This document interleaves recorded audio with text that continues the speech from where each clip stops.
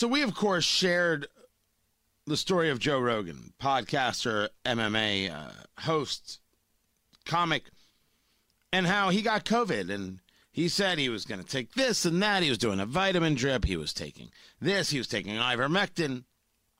And, of course, the political left said ivermectin, well, that's for horses. Ha ha. I can't believe he's taking horse dewormer. Why would anybody listen to this guy? Tony Katz, 93 WIBC. Good morning. Of course, CNN and many others lied. They lied. And what they lied about was the idea that ivermectin is for animals. Ivermectin is used for animals. It's an antiparasitic. It is also used for humans. It is built for humans. It is prescribed to humans. Millions of humans. Joe Rogan said billions. I don't know about that, but he might have more data than I do. And that's not where I'm going to, hold anything against him. But of course, news outlets across the country and the pseudo-intellectual journalist set right here in Indianapolis all decided to mock him for it. They all decided to mock him for it. He didn't do anything wrong. He didn't do anything wrong. But understand that Joe Rogan, for a lot of people, is public enemy number one. Ana Navarro of The View, not a conservative, doing this. And Sanjay Gupta is not just a TV doctor. Sanjay Gupta is a real doctor at Emory University doing neurosurgery. But the other thing about Joe Rogan, if you look at his, yes, he has all of these listeners. That's so wonderful. But some of the stuff that he has said, he's transphobic. He's Islamophobic. He has said racist things. I mean, another one with the trifecta of bigotry. And these people continue to listen to him. He has advised young people, if you're young and you're healthy, don't take the vaccine.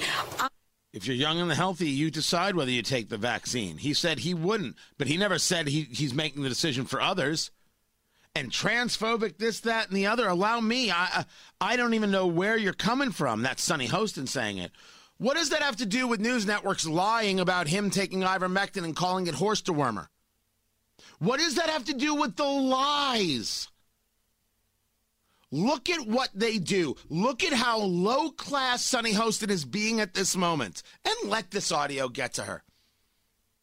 You're being low-class when somebody is on subject A and you want to go to subjects B, C, D, and E. You're not even addressing subject A. He said nothing wrong. If you don't like something else he said, well, then that would be a conversation, but that would become subject A. Subject A is news networks like CNN, where Ana Navarro, your cohort, works, lying about him taking ivermectin.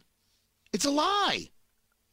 He took ivermectin, but it is not horse dewormer. He didn't take an animal version of it. Why in the world would you say otherwise? Unless, of course, how dare anybody go against the accepted common knowledge and modern day wisdom? This is what you fear. And if it's not fear, then what is it? Because it wasn't misinformation. Joe Rogan didn't put forth any misinformation. CNN did. And all those people out there who decided to mock him and attack anybody else who took ivermectin, which is a choice you make between you and your doctor. Who was doing that? I don't know. Who out there was doing that? We've still got a lot of pandimwits out there. People are still taking this ivermectin. This poison, the poison control centers have seen as this spike in calls from people taking this livestock medicine to fight the coronavirus, but they won't take the vaccine, which is crazy. It's like if you're a vegan and you're just like, no, I don't want a hamburger. Give me that can of Alpo instead. One of the reasons these... God, he's not funny. You didn't mention that ivermectin is prescribed for humans. Low class, low rent.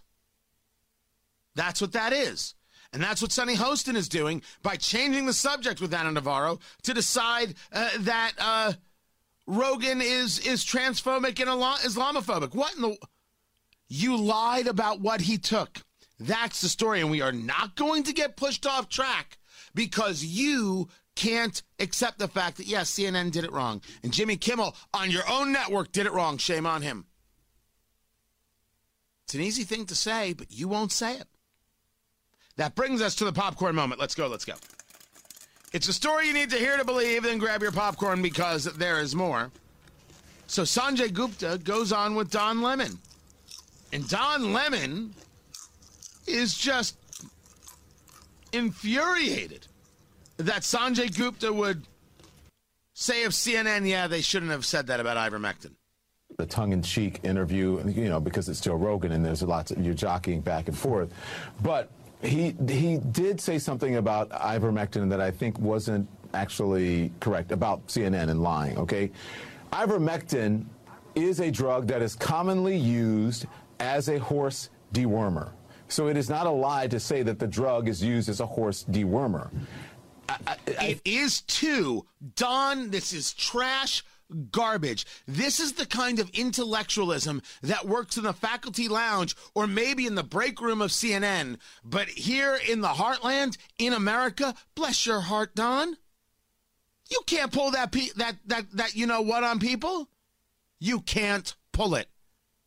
Ivermectin is prescribed to human beings around the globe.